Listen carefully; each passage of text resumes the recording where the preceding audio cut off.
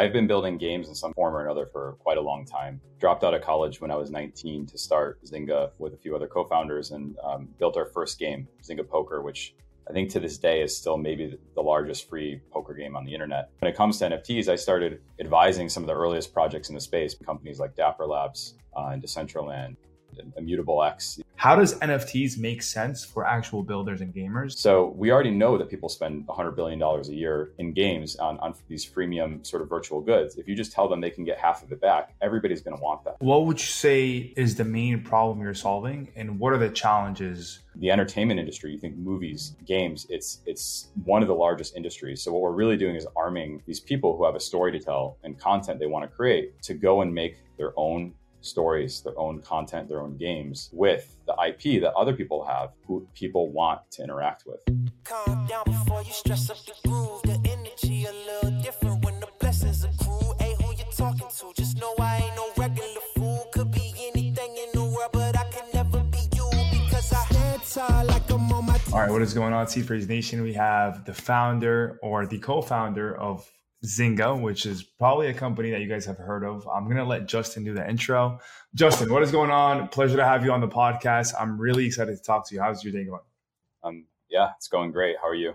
I'm doing pretty well. I'm really excited, honestly, to have you on the podcast. I watched a few of your previous podcasts. I don't think that you've done any in a while, but what originally attracted me to you was obviously Storyverse and what you're building there, and obviously the resume that speaks for yourself.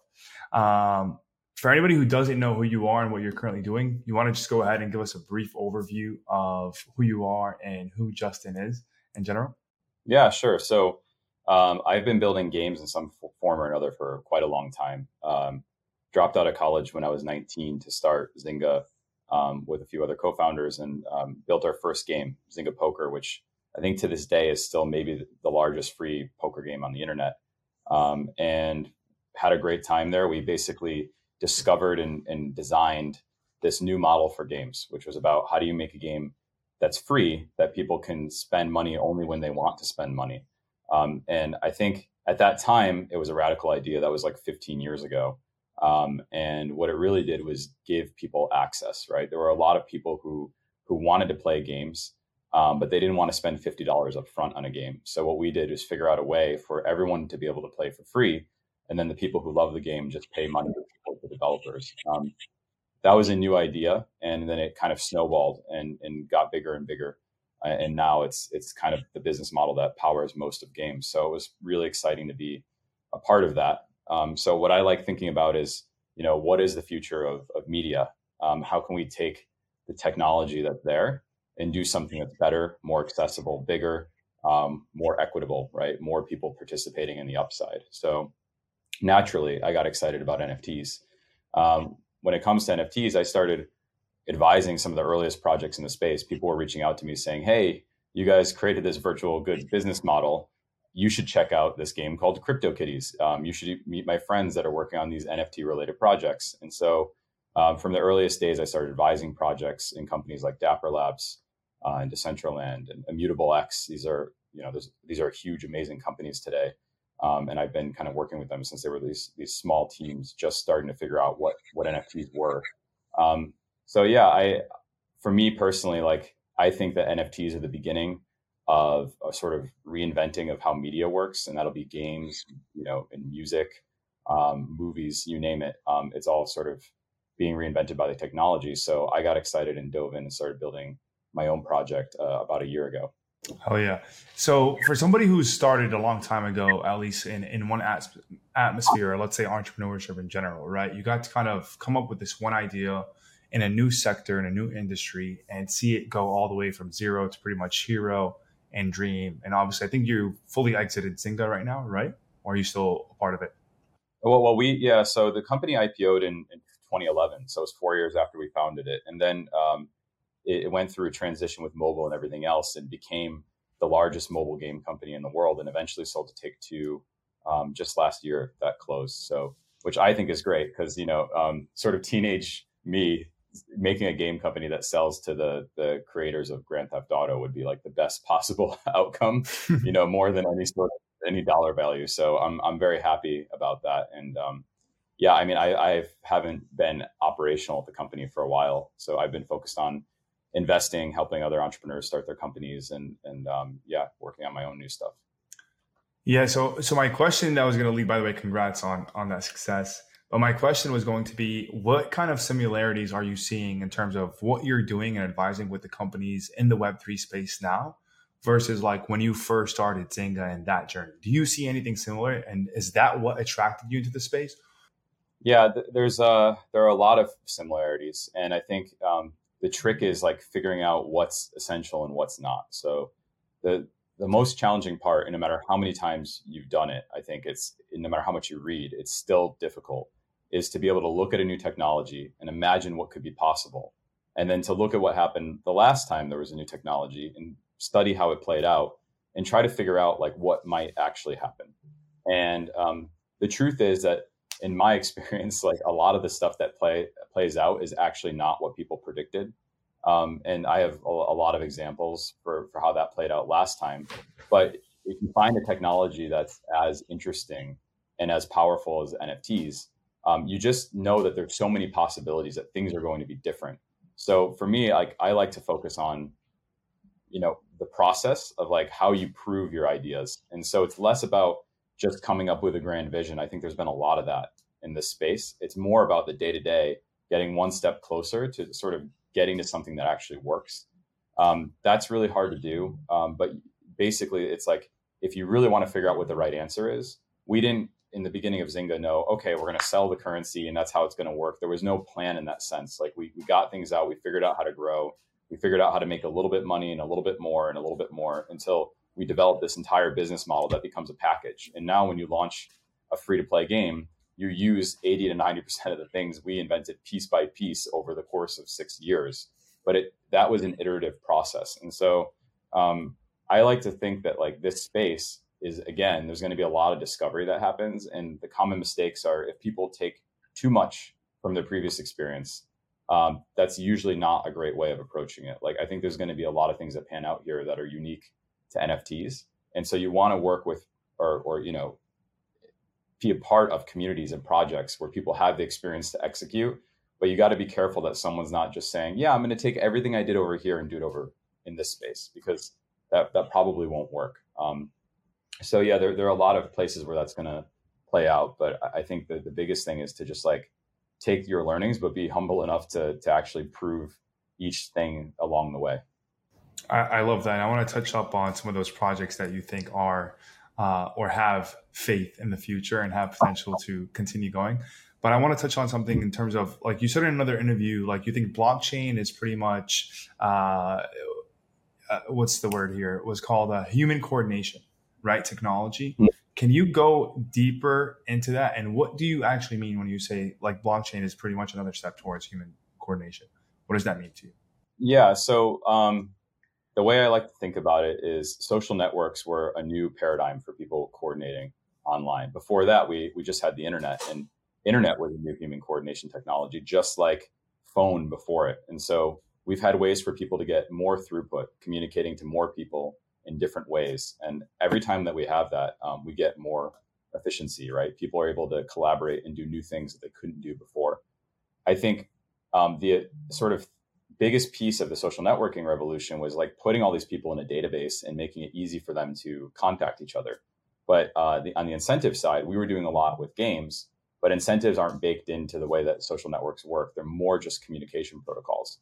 And a big part of having people collaborate is basically incentives, right? And one of the interesting thing about blockchain and Ethereum in particular, who kind of started the whole smart contract revolution, is this idea that you can incentivize people even without an interface.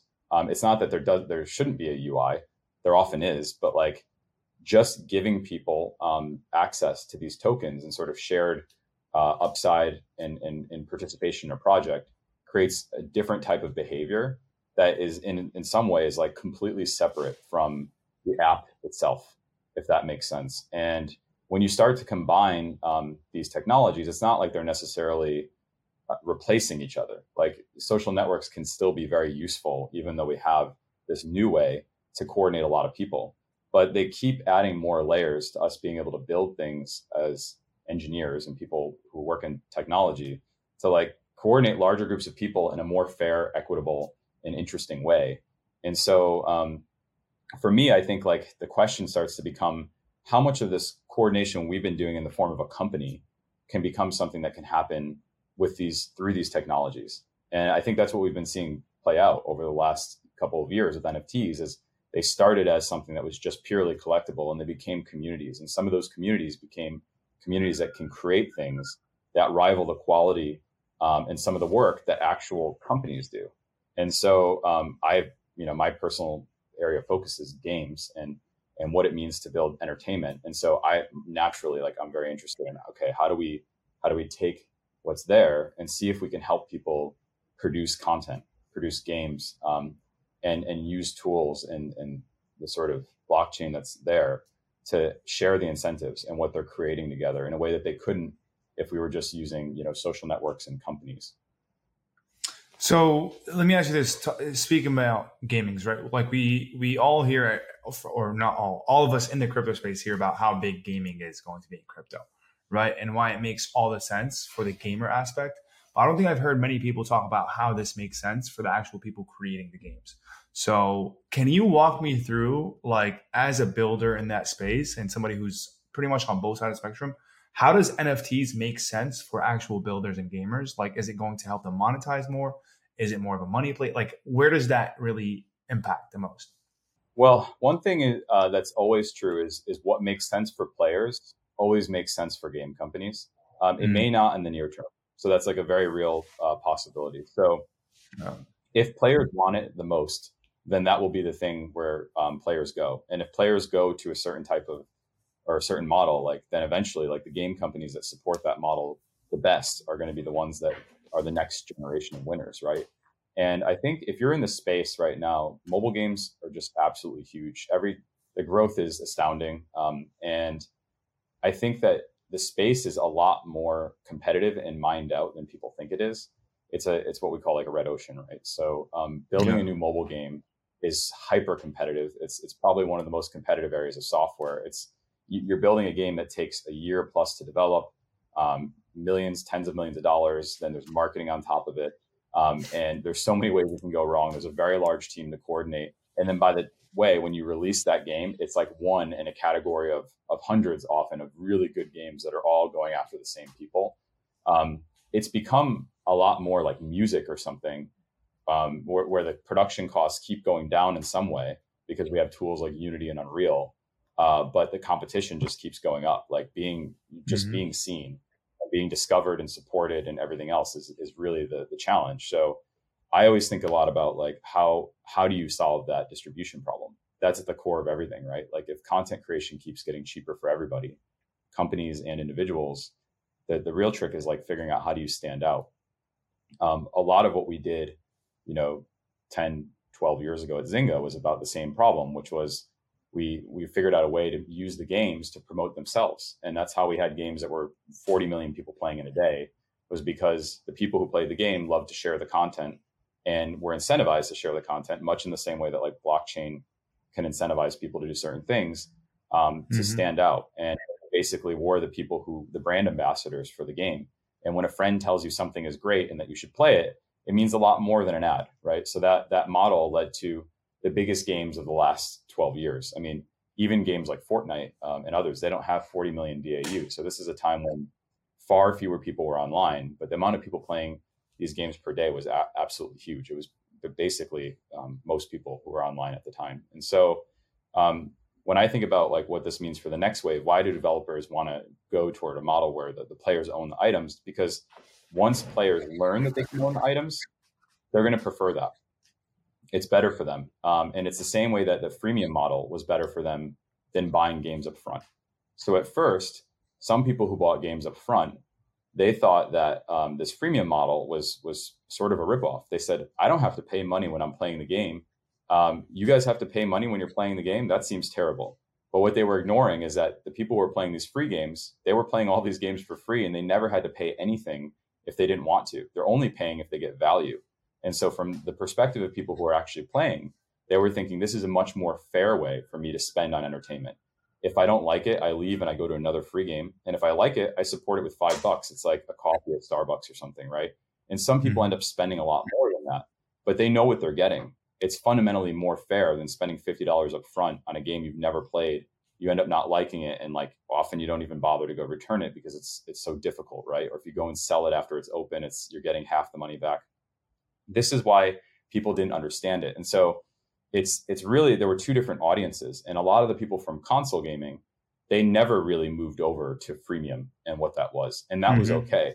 Because it turned out that freemium was much bigger than anything that was going on in console games, even though it didn't really exist until we created that business model. And I think the same thing will happen with NFTs, where a lot of people are worried about, hey, what about those console people that hate NFTs?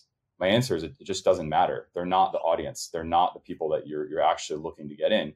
Go to these people who already like buying items. They like buying virtual goods. They already spend $20 a month, $50 a month, $100 a month on items and games, and tell them, right now you don't own those items. But after this technology is integrated in this game, you will own those items. And when you're done with the game, you can sell them back. And I'm not saying you're going to make a profit. This isn't play to earn. Just tell them you spent $100 and you can get half of it back because you're done and you don't want to play the game anymore, and you just sell it to somebody else who's new in the game. Everybody wants that. You're subsidizing the cost of their entertainment spend that they already are doing. So we already know that people spend $100 billion a year in games on these freemium sort of virtual goods. If you just tell them they can get half of it back, everybody's going to want that. And so the reason developers are going to lean into this is because that's where players are going to go once they understand the incentives. You just opened my mind, to be honest, because see, every time I thought like play to earn or just crypto gaming, I always kept reverting back to PlayStation or Xbox for some reason. And I completely ignored the freemium aspect or just like these online mobile games for whatever reason. That brings me to a question of, because I'm reflecting back on like games that I played online, right? And it was mostly like through Facebook back in the day, where they had like the Farmville and these other projects or these other games that you could play because you were a Facebook user.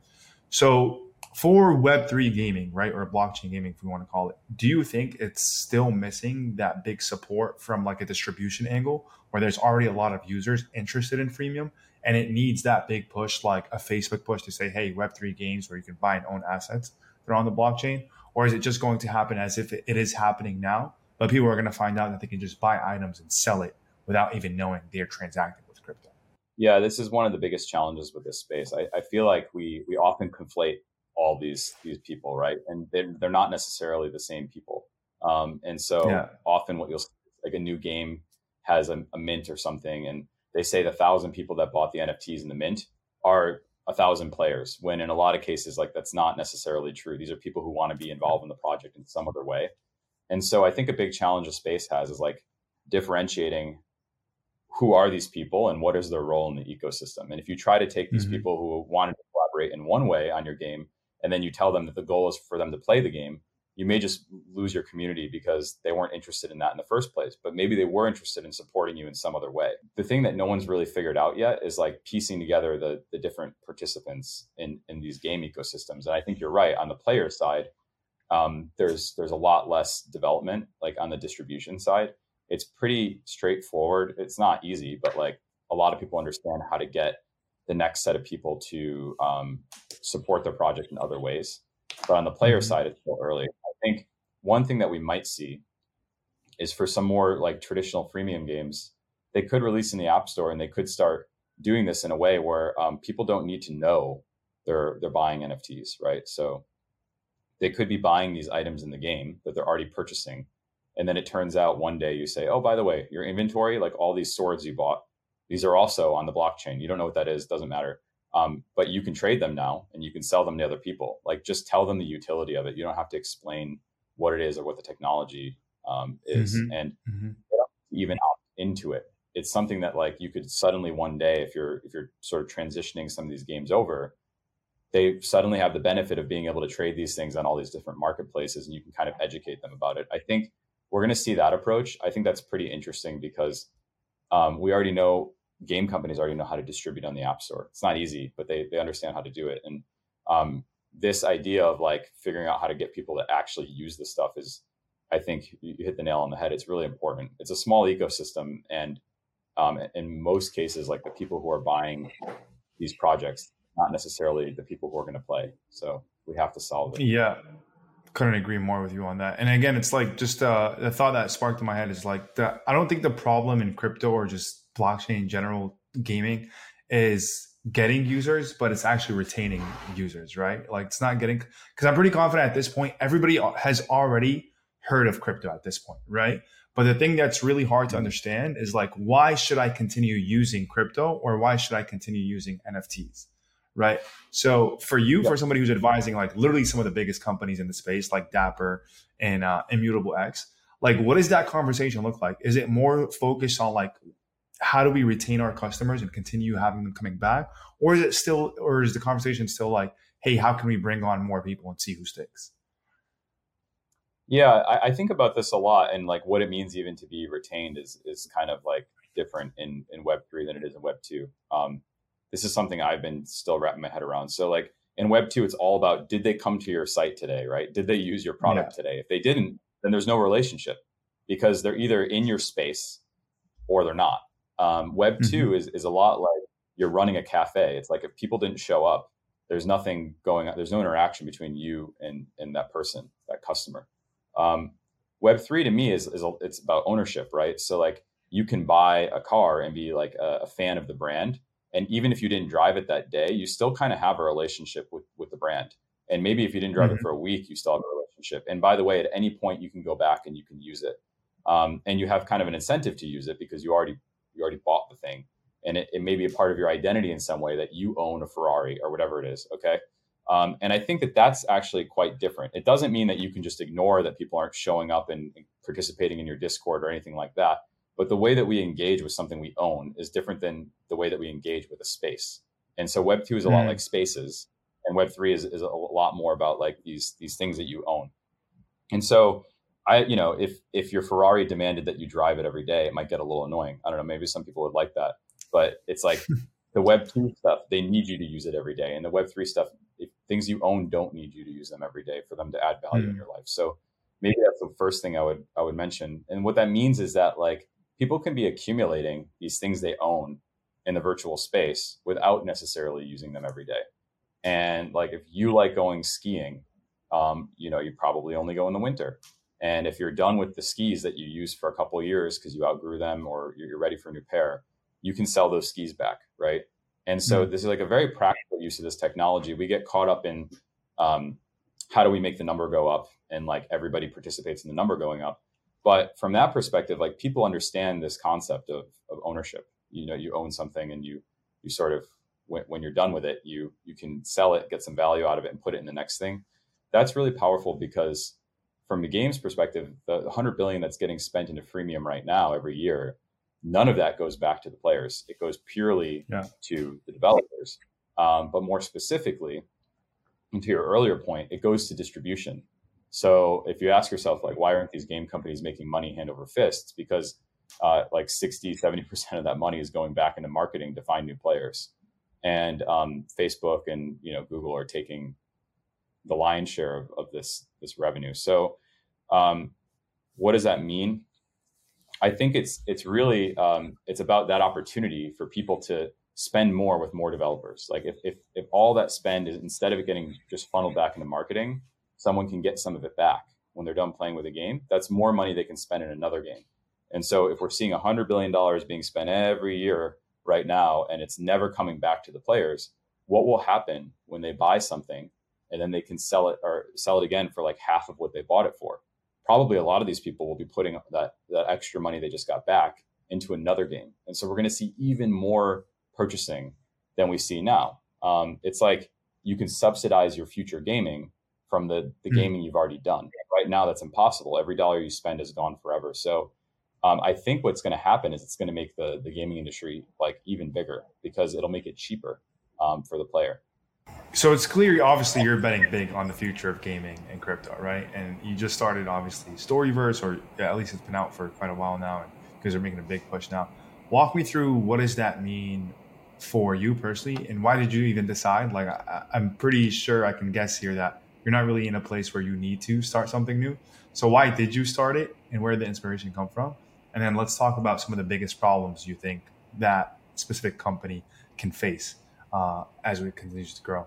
Sure. Yeah. I mean, why do something now? I mean, I think like it's every 10 years or so, roughly, like there's some sort of huge opportunity with a platform shift, right? And I think not every platform shift that comes applies to every type of like problem you're working on. Maybe NFTs are really good for media. Maybe they're not good for something else. There's a lot of people trying a lot of things, but for games, I think they're squarely in the middle of like what's possible with NFTs is going to affect games in a major way.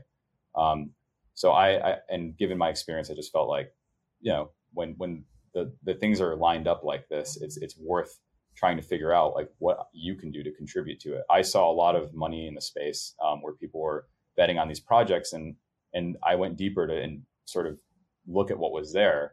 And I felt like there were a lot of interesting things happening, but there weren't people working on what I thought was pretty really brand new opportunity enabled by NFTs. And basically that's that many people that own these NFTs, they have the commercial rights to use the characters of the NFTs they own. And they've been excited about it for a year or more in many cases, but they haven't really actually been able to do much with it. And so the natural question is like, why? You know, you own this Bored Ape, you have the commercial rights to it. That seems like it's probably worth something. It's probably worth a lot. If you look at like entertainment franchises and how much revenue they make, so much of it is related to IP. As someone who runs a game company, done deals with Disney and Warner Brothers, all the big, you know, the big sort of names that own IP. Those things can make or break a game. Like being able to work with a proven brand and IP is huge. And so these brands like the Bored Ape Yacht Club and other blue chip NFTs, they have a huge brand inside the space and are even starting to mean something outside of the space of Web3. And so being able to use those commercial rights is a huge deal. You know, if you look at like where those IPs like the Bored Apes could be used, if you look at other brands, most of the revenue ends up being in entertainment, in media, in games. And so we've seen people do interesting things where like you put it on merch. Of course, why not? Put it on a coffee mug. Why not? Like you have a beer company, put it on the label. That's fine. All this stuff is great, but it's really like small compared to the number one thing that happens when you have characters that become a well-known brand is media. It's the media drives the recognition of the brand, and the brand enables the media to get to way bigger than if it wasn't being using that IP. So it's this very symbiotic relationship. And so to me, it's amazing that some of these brands have become so big without the media and without the games. And I started asking myself, well, like a lot of people pointed this out last year and they said, this project should build a game and this project should build a game. But a lot of these companies, they're not game companies. When Warner Brothers wants to do a game, they license their IP to somebody who builds games. And so does Disney. They have some internal game studios. It's not like, 100% true all the time, but they usually are working with other people who are focused on building the game. So I started to think, well, that works for companies. What about these holders? They have a bunch of IP and they want to use it, but they don't have any way to do it. So what we built was, it's a very simple way for if you own blue chip NFT IP right now, you can come to our site, you can put it into our platform, and then other people can create content with your IP. And when they create content with your IP, you get royalties. If they make money from the content they create, you get royalties. So it's very straightforward. But the point is, like a lot of the people that own the IP, they don't have the time or the desire to go create the content. And then on the other side, you have a lot of people who are amazing at creating content. We're only working with like very incredible writers and creators who have, they're award winning, like with real films or with books, like bestsellers, these types of people who also are in Web3. We're not working with like authors that come from outside the space and see this as some sort of a cash grab. These are people who in many cases own these NFTs themselves, and they get the space and they want to create their own NFT collection. And they've been watching artists who have been succeeding a lot with Web3 ship new art. And there's a lot of platforms for artists to put out a JPEG or to put out a movie. But if you're a writer or a content creator, if you want to work with this type of IP, there's no platforms to really do that. And so and writing is something where reading, unfortunately, like on the internet, reading is not everyone's favorite activity. We'd rather watch something. We'd rather play something. And so what we do is we help these writers who can create amazing stories do the same thing that writers do when they go work with like a Netflix or something. They turn the story into something that everybody's enjoying consuming, something easy to consume. And so storytelling, everyone knows is like core to people, and everyone's entertained by storytelling. But writers don't have a way to make a compelling NFT. It's got to be visual. It's got to be animated. It's got to have the characters people already love. Even better if it's interactive and there's a game to it and we all want to trade it because of what's going on in the game. That's the best. So we built a platform for the people who own the IP to put it in, and then the creators to come in on the other side, use the IP, make valuable things with it, and then everybody gets paid. And it's kind of like back to this idea of how does blockchain coordinate people? It's permissionless way for people to work together and create more value where everybody wins. I love that. And to go a little bit deeper into that, what would you say is the main problem you're solving, and what are the challenges that you're facing right now or you think could face at scale? Yeah, the main problem we're solving is that there's no way for writers to succeed.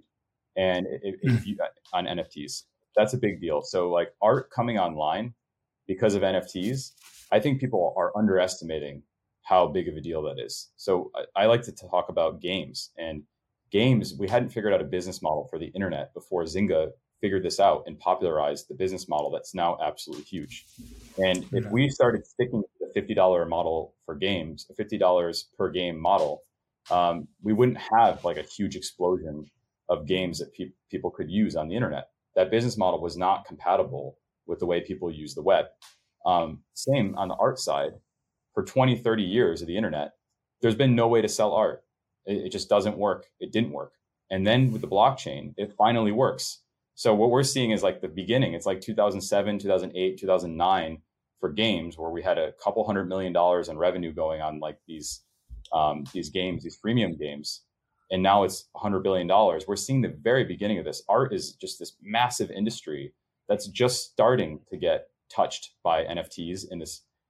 What it did is create a business model for artists to come online. So many other types of businesses have come online, and art hadn't yet.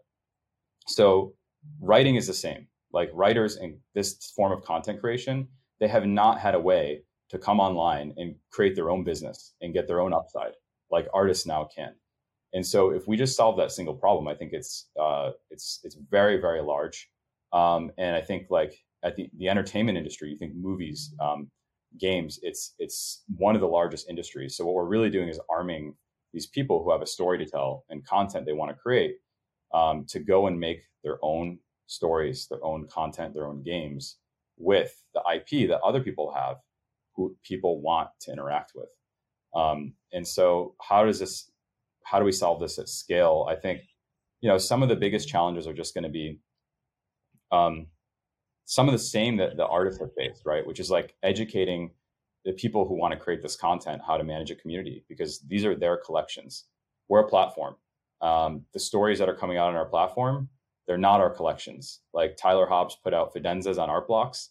It's Tyler Hobbs's collection. It's the same thing we're doing. So we're facilitating writers putting out their own NFT collections. And so they need to learn what it's like to manage a community.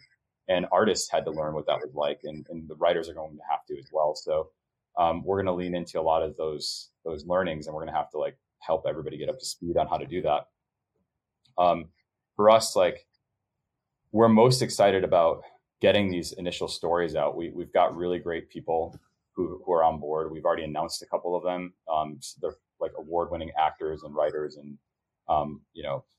best-selling authors. So we think that when people start to see this format, it'll really click that everyone's been waiting for the Netflix TV show for something like one of these PFP projects. But we think there's another path here, like a more native Web3 path. There's nothing wrong with the Netflix show. I mean, people are going to want that too. But it takes a year or two to go make a Netflix show. And we think there's a whole universe of content that could be created and supported that's smaller and bite-sized and interesting and fun. That will entertain us all while we're waiting for that Netflix show to drop. And I think that'll be like a key unlock for the industry, because we've been looking for these huge milestones when we already know that just being able to release an NFT collection with a bit of this content is something that most people in this space would really love. So we're just trying to, it's digital comic books essentially, right? Like we know that storytelling is collectible. We know that people that love characters want to read or be a part of the storytelling with these characters. And we're just going to enable a way to do that because it's kind of amazing that no one has yet. Yeah, I completely agree with you. A question that comes to mind here is like, a lot of the things that we see that are being built right now in crypto are in some shape, way, or form very reliable on crypto as a space to succeed, right? And if crypto doesn't succeed, right, then those NFTs turn into securities, or those projects may fail in some shape, way, or form. But if I'm understanding this correctly, you're kind of building a business where it's less focused on Web3 and crypto, but it's more so focused on enabling Web3 and crypto technology to move in ways that it isn't moving right now. Meaning, okay, if you have an NFT that's popular and it already has a brand, we're just going to go ahead and find somebody who's really experienced in a niche and help you develop a story and a character behind that brand, where if a Netflix or if a Disney wants to come on board, they can say, hey, we want to go ahead and give you royalties for this, buy this IP out and move forward. Does that sound correct? Or did I get it wrong here? Well, we're also just eliminating the gatekeepers completely. So these creators are publishing stories on our platform without the gatekeeper. Just like Tyler Hobbs doesn't have to ask the MoMA for permission to publish Fidenzas. He just works with Art Blocks and gets it out. And they make sure the artists that they represent are of a certain quality. We're making sure these content creators are at that same level. And then they're out. Like, we give them the tools. They can create this crazy animated interactive content, these games with the characters. Most people have never seen a Bored Ape animated in these ways before. And they can publish it, and it's their own NFT collection. They own it. They keep almost all of the upside, and then IP holders, and then the platform gets a small piece of it. So we're really enabling it. And I think, to your point, like, we do think that this is a new way of working together. And so we're not really sure, like, what should the price of a Bored Ape be? I think they're great. And they may go up if people figure out a way to use them in media that actually works. That's probably a good thing for all these brands, right? So I think they could go, we could be looking back at this and thinking it's funny. We felt like things might be overpriced, but we didn't even have a way to publish content yet with these in an organized way. How obvious is that, right? I mean, Spider-Man, how popular would Spider-Man be if there weren't comic books? Like, we've got the action figures, but we don't have the stories right now. It's really strange, right? So I think we may look back and see this as like so funny that we didn't realize how much was yet to come. So, but we don't know what the price should be, but this is about enabling what the technology can unlock for people to coordinate in a new permissionless way, which is what the blockchain is all about. And by removing those barriers, we get stories out. So instead of us having to wait for Netflix to go ink a deal with our favorite PFP project, these writers come and they're ready to do it, and they're ready to publish, they're ready to hustle, and they're ready to make quality content. And we put it out and we see what wins. This is what happens with art, right? Like, if a piece of art comes out and it's not perfect and it doesn't resonate with people, it's okay. Like, we move on, and then there's another piece that does, and it changes the way we think about everything. So we want to create that opportunity for content creators, because we don't think waiting for the perfect thing and the biggest thing for a year or 2 years in the Web 2 model of like having to deal with some huge publisher is really taking advantage of what's possible here. Okay, so I want to put you on the spot here, right? You're into one underserved niche. You're building one underserved niche in the crypto and blockchain space. Tell me 3 other problems you think, or 3 other ideas that somebody, that you may be seeing. So let me rephrase the question here. Give me 3 ideas that you think are very underserved in the crypto space that somebody should actually be looking at right now, but they're not. This is a really good question. Yeah, so I think there's a lot of space on the NFT side, in media in particular. So if I were to overgeneralize here, I think on the finance side, in the DeFi side, the space is very overdeveloped. Like, a lot of the talent that came from finance, and we've had so much amazing work that's been built over the last 4 or 5 years on Ethereum to support all these different ecosystems and ways to trade. But on the NFT side, we created this brand new way for people to bring media and content onto the blockchain. But in many ways, like what you can do with it is still in its infancy. And so we need people to go and build more primitives and more connective tissue and ways for people to actually do things together. It's not enough to just put the content here and say people can use it. We need more ways to track and allow people to collaborate. And what we're doing is basically a platform to connect these people so that instead of having to go around DMing people all day, asking them if they want to work with your ape or vice versa, like you can just put it in a platform and it happens. I think we're going to see, more initiatives like this. Like generative art is not something that Art Blocks invented, but without Art Blocks, there may not be much generative art on Ethereum. So there is an opportunity to create like platforms that help people create a category, because there are a lot of pieces of it that are a lot of work, and an individual artist might not have the time or the money to go and build all the pieces they need to build to put out a collection like Fidenza's. But Art Blocks can go and build it, and now an artist can come and they have the freedom to go do what they're good at. So I'm excited about seeing more categories like that. Like we're creating a new category called collectible stories, and that combines the game engine that we've built to make these interactive animated stories with the IP that comes from IP holders. And previously they'd have to spend, $500,000, who knows, creating this type of content. But anyway, they couldn't do it by themselves. I think we're going to see more like content categories like this.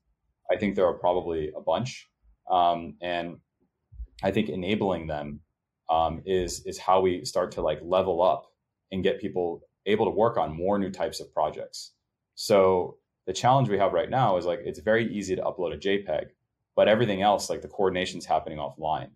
And so we need, and I think I'm not trying to sort of like not give a specific answer here. It's just, there are a lot of categories like that, right? It's very early, but being able to build like a ladder so that people can collaborate on a higher order is where we need to get to. So yeah, I mean, if I were to answer more generally, I think there's a ton in NFTs, like even what we said around games, like just accessibility. How do you make this frictionless wallet that is embedded into the games people are already playing, such that they suddenly realize, oh, my inventory is tradable? A lot of people have been focused on on-ramps, like getting fiat into the game, for example. Mm-hmm. It's an important problem, but it doesn't solve like the even bigger on-ramping problem, which is just, there are tons of people who are already buying these virtual items. Why not go and take those virtual items and put them in a wallet for free in the background without a user ever even asking for it, and then one day show up and say, hey, you have all these items. So I think we've been thinking about this from the perspective of the last generation of innovation, which was all about get your currency in, do things with your currency, do lots of interesting things with your currency and take it out. Whereas I think the next wave, it's about living inside the blockchain, where like the items you get and what you do with them, there are a lot more ways to get people into the ecosystem than just putting in fiat for the first time. And it might be totally fine if they do Apple Pay, buy some item in a game, and then it turns out that item is now in a wallet, and they find out 3 months later when you announce the feature. That's another great on-ramp. It may even be better than asking them to trust some sort of like wallet that has a really nice experience. So I think that NFTs open up the design space, and a lot of people who've been in the space for longer are still thinking about it in this financialized way. And one of the most powerful things I've heard recently is like this idea of NFTs being the first on-ramp for a lot of people. Some of these people never had fiat. They won their first NFT. They got it for free. That was their wallet coming online. And then they sold that NFT. They made some ETH or something, and then they kept sort of recycling it and becoming part of the ecosystem. That's even more frictionless than the most frictionless sort of fiat on-ramp for currency, right? So I think what we're going to see is like there's just a lot of ways to get people involved, and the more we do, the better. And NFTs are a tool because in many cases, like there is necessarily no marginal cost for Starbucks producing another NFT. So if they want to give somebody another free NFT, like that's another wallet that gets onboarded, right? And it doesn't necessarily cost them anything depending on what that NFT does. So I'm really excited about like using NFTs as a Trojan horse to get way more people involved. I think that the reservations people have around NFTs are about, they think they're overpriced. They're thinking of the things they've read in the media, when they start to realize they can be cheap or free or useful, and they become a part of their daily lives, like I think they're going to accept them for sure. So it's just about getting more stuff out like that. I love that. By the way, what does the F stand for on the hat? I keep trying to think, but I can't figure it out. Oh, this is Fractal. Yeah, it's the marketplace that Justin Kahn started. So I'm an investor, so I got a hat. Nice. Okay, cool. We got the free shell right there. Another question I have is more so recent about like the current news. What do you think Amazon's role is going to be coming into the space? Do you have any big brain ideas on how they're going to approach it differently? And is it a dub or a L, you think, overall? I don't know if they'll do this, but what I'd be really excited about, it gets back to the point I was just mentioning, which is like, how do NFTs become a part of people's daily lives, right? And if I were Amazon, and everyone's excited about a loyalty program, a lot of brands want a loyalty program, and it's tough for Amazon because right now you have Shopify where you get the pure brand experience, or you get Amazon where it's like there's no brand experience.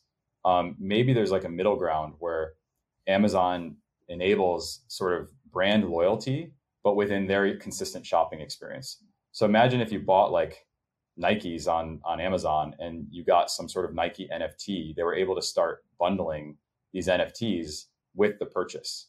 And that would become a pretty interesting way to have for brands to have a more ongoing relationship with their shoppers on Amazon, which right now they want more of. And Amazon can still keep the consistent sort of interface that their customers want. Because in a lot of cases, like when you go on Amazon, you kind of want it to be simple and the same to go buy anything. You don't want to have to experience new checkouts, new logins, whatever. And so I think that what would be really exciting is to see Amazon lean into it enough where they're not just looking to sell and trade NFTs that people are already trading, but instead figuring out what about all this other commerce that's happening? How can we attach NFTs to that? And I think if they do that, then they could usher in like the next wave of everybody getting one of these, right? So imagine everything you bought on Amazon came with an NFT, and they gave people a way to design like a simple loyalty program and a simple NFT that could be attached to the items you're already buying. That's what I would love to see. I don't think the world needs just another marketplace. There are a lot of them, and they could be better. Like, don't get me wrong, like there's improvements to make in that space. But I'm more excited to see Amazon like take the commerce that's already happening and start figuring out what that means for NFTs. Yeah, I agree. I had a similar idea as well. Just enabling some type of like commerce blockchain, intraprobable like system, right? Where it's like, because right now everybody has points on Chase, right? When you spend on Chase, everybody has points on, let's say, Nike or Starbucks, but there's no way to use the same points everywhere. So I think if Amazon can solve a problem of having those points that you're already spending with your favorite brands all under one big brand that is Amazon, and being able to take advantage of that, I think that would make like absolute insane amount of sense. And it can actually manufacture a lot of demand for NFTs, because then it's like, hey, maybe you have to own this Amazon specific NFT in order to merge all these points, because we're going to take care of the back end for you. Yeah. Yeah. And even beyond just like points, I mean, it just makes sense from a brand perspective right now. If you think about some really great luxury brands, they won't let you buy this car until you bought this car and this car and this car, and then you can buy this car. Like Amazon can very easily create those experiences if they start to integrate these NFTs where buying this one thing, you get an NFT with it. And then the next thing you want to buy is NFT token gated, where you go and you want to buy this new, it's like, you need to have this NFT. Oh, by the way, if you don't have it, come to our marketplace. So token gated commerce and the loyalty side, like if they just focus on that and they don't get caught up on what's already happening, like I don't imagine that Amazon's going to go and steal market share from Blur and from OpenSea and these other platforms. I don't think it's the right approach for them. I think what they really should do is just lean in completely to the commerce side, and they could end up being bigger than all the other places if they do that. Yeah, I couldn't agree more with you on that point. Another question here I have is, so I was hearing one of the last hearings they had for like FTX and talking about crypto in general in the hearing.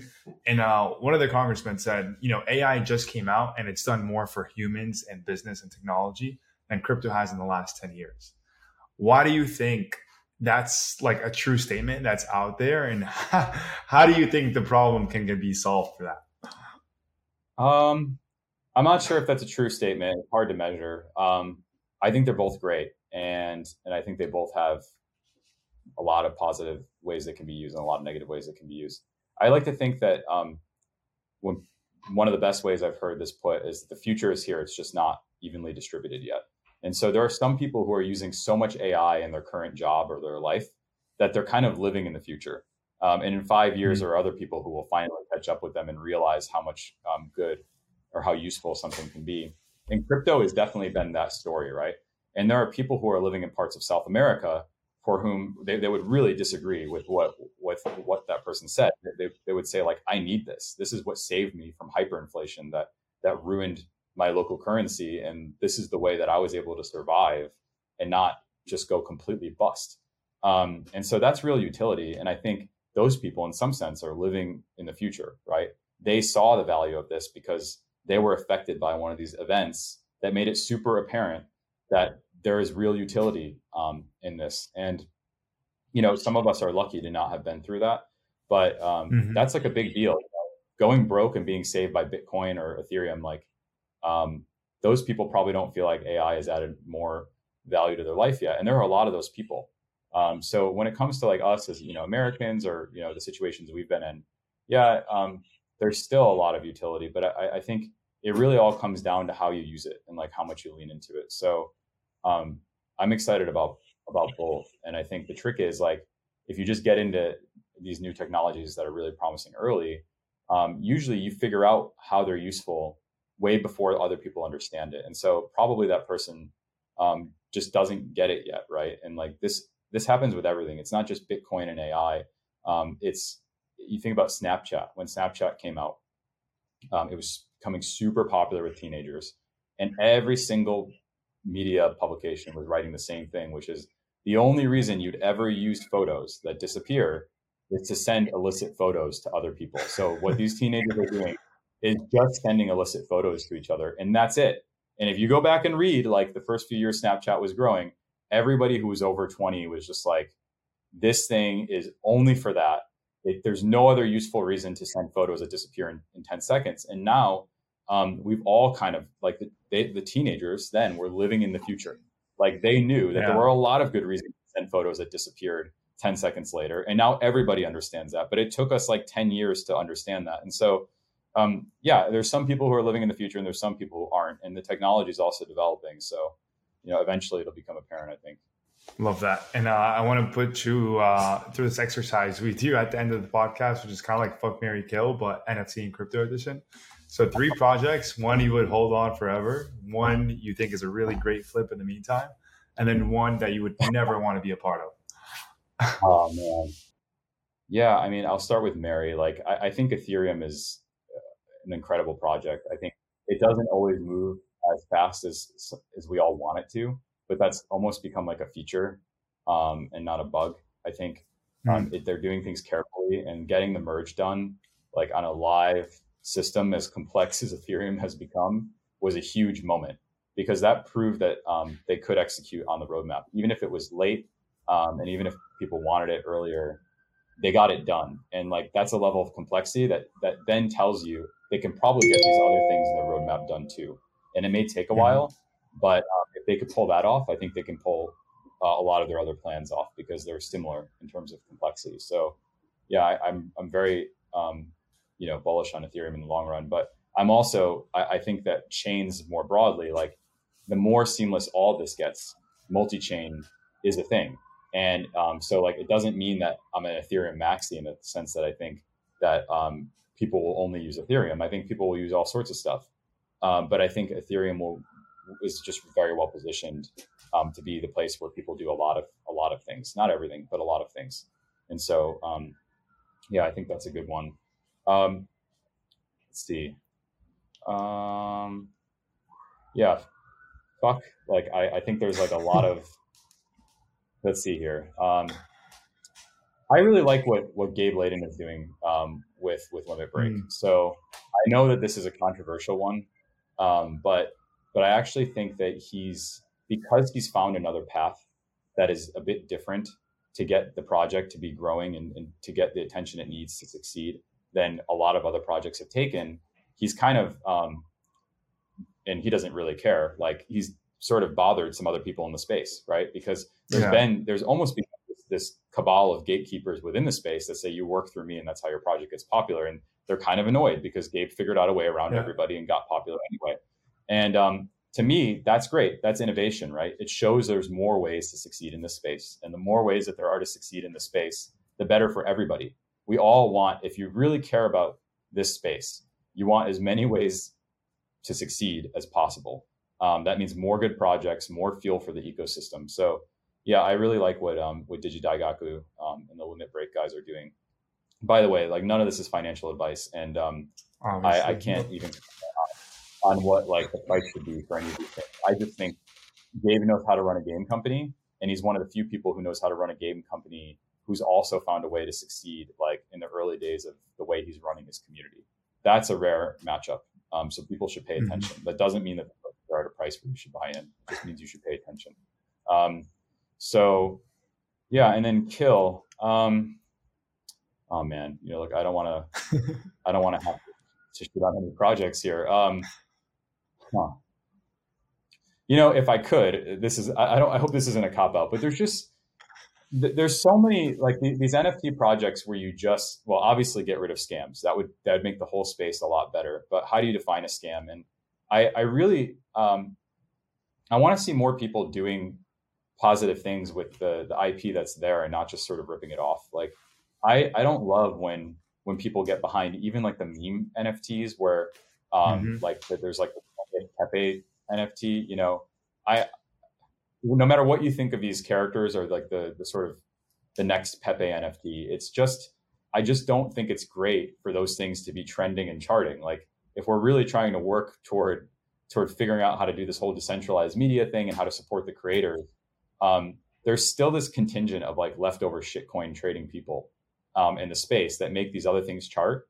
And I just don't think it's good for the space. I think it makes people who show up and look at the OpenSea charts who are like coming from other industries or just want to get into the space think, what the hell is this, right? Don't get me wrong. Like it happens in the stock market too. We all saw GameStop and these other things that have happened. But I think the more we see like the people who are really thinking about this long term start to become the majority, the more healthy this space is going to get. And we're going to get like more than we ever thought we would. I think the technology is super powerful. I think what it unlocks is going to surprise everybody, including the people who are building it, because there are just so many possibilities here. And I think hopefully we'll see less and less of like these projects hitting the top 5 that we all know are just a joke. There's nothing wrong with it. It's just I think it's still holding us back in some way. It's part of the branding problem. So yeah, I'd kill those projects if I could. I love it. So marry Ethereum, flip or fuck Digidaigakus, and then kill any project that makes it the top 5 with absolutely no purpose, pretty much. Yeah. Cool. Yeah. Besides that, Justin, thank you so much for hopping on. This was a great episode. Make sure you guys check out Justin's Twitter and obviously Storyverse in the description below. And we will see you guys on the next episode.